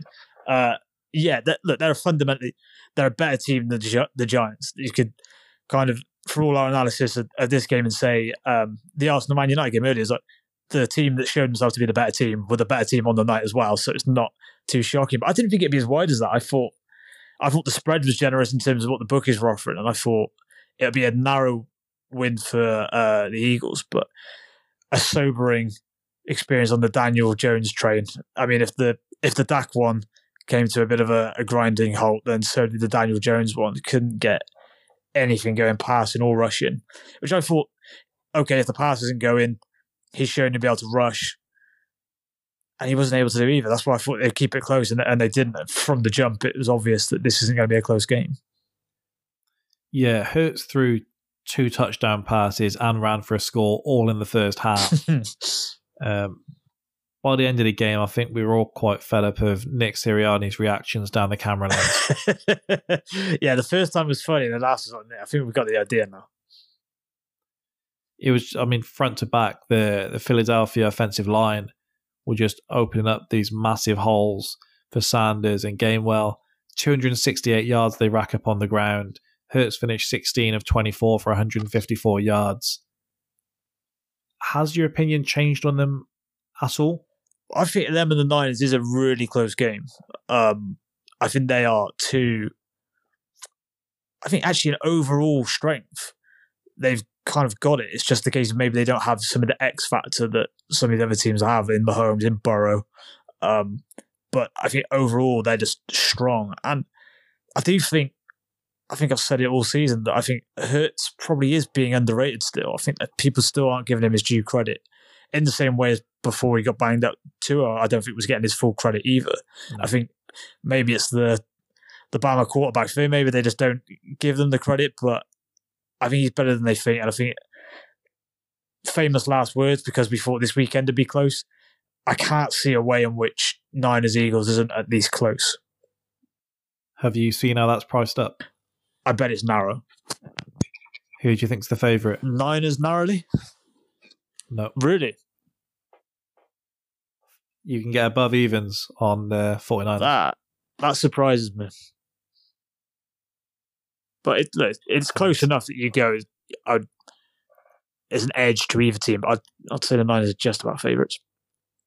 Yeah, that's the first game. They're making you wait for Chiefs-Bengals on Sunday night. Teasing us.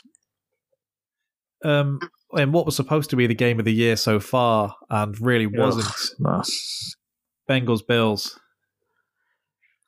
Burrow threw 2 touchdown passes and the Bengals defense just battered Josh Allen on a very, very snowy field on the way to a 27-10 win, send the Bengals to the AFC Championship game for the second straight year.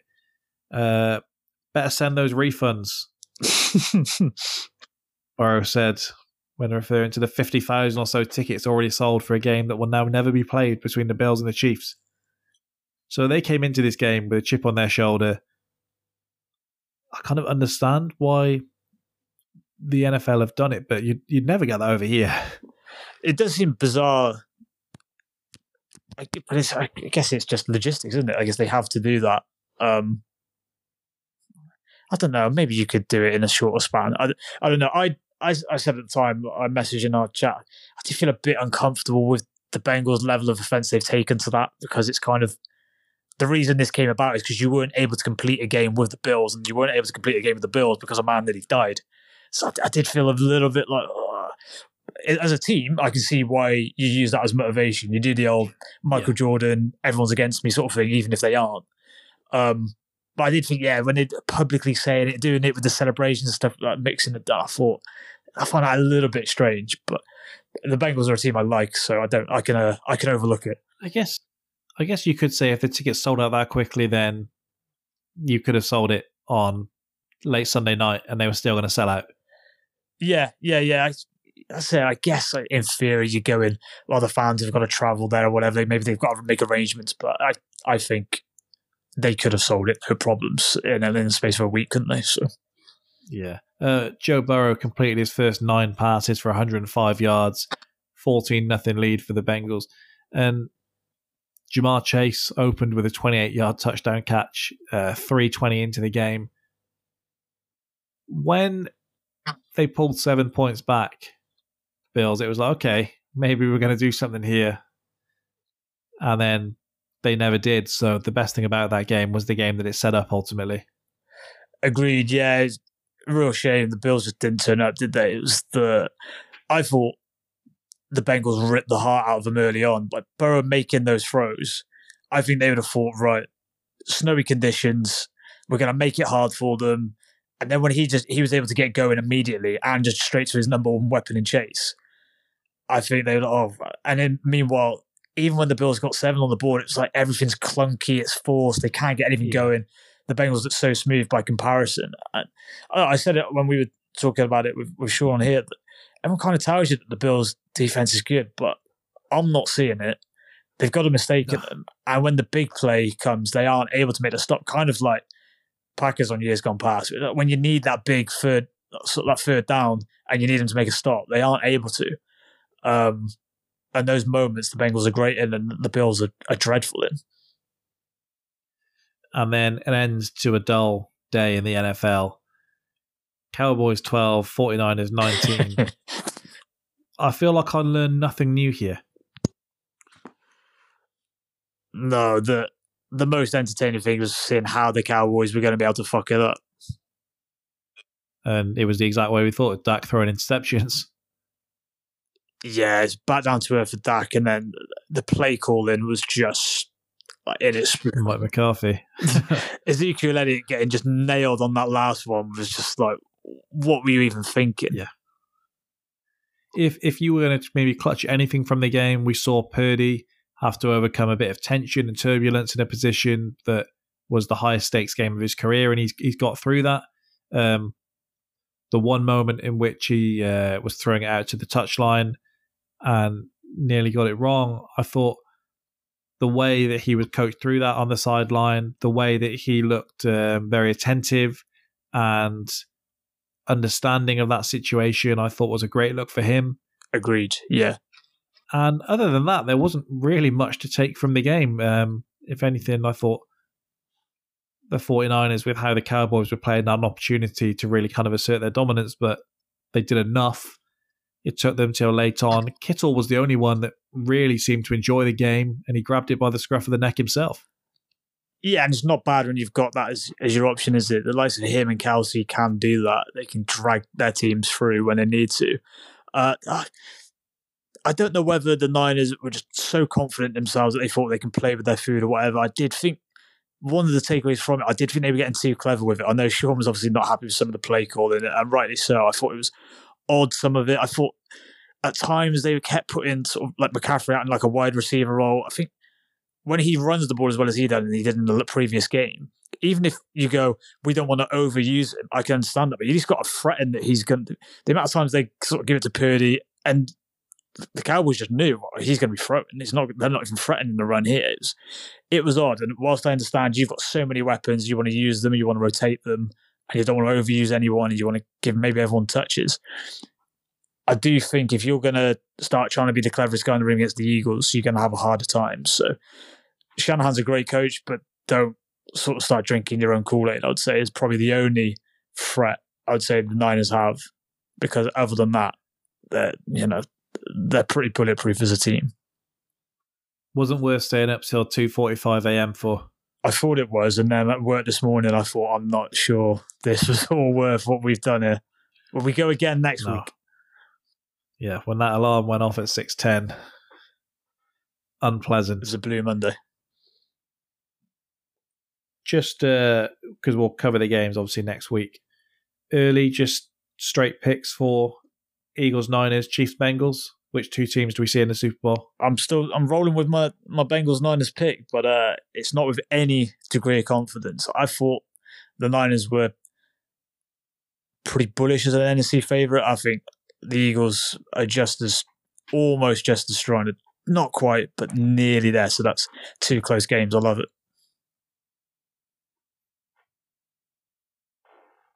I'm going to go Eagles, Bengals. Okay. All right.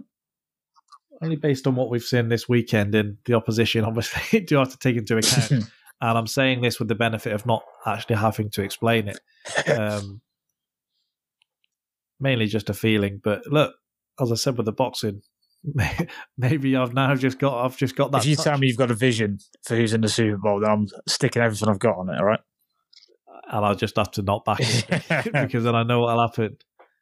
But great weekend of sport this weekend. I realised I watched 4 games of football, 4 games of NFL, a UFC card, a boxing card, and a bit of tennis, but not bad at all. Yeah.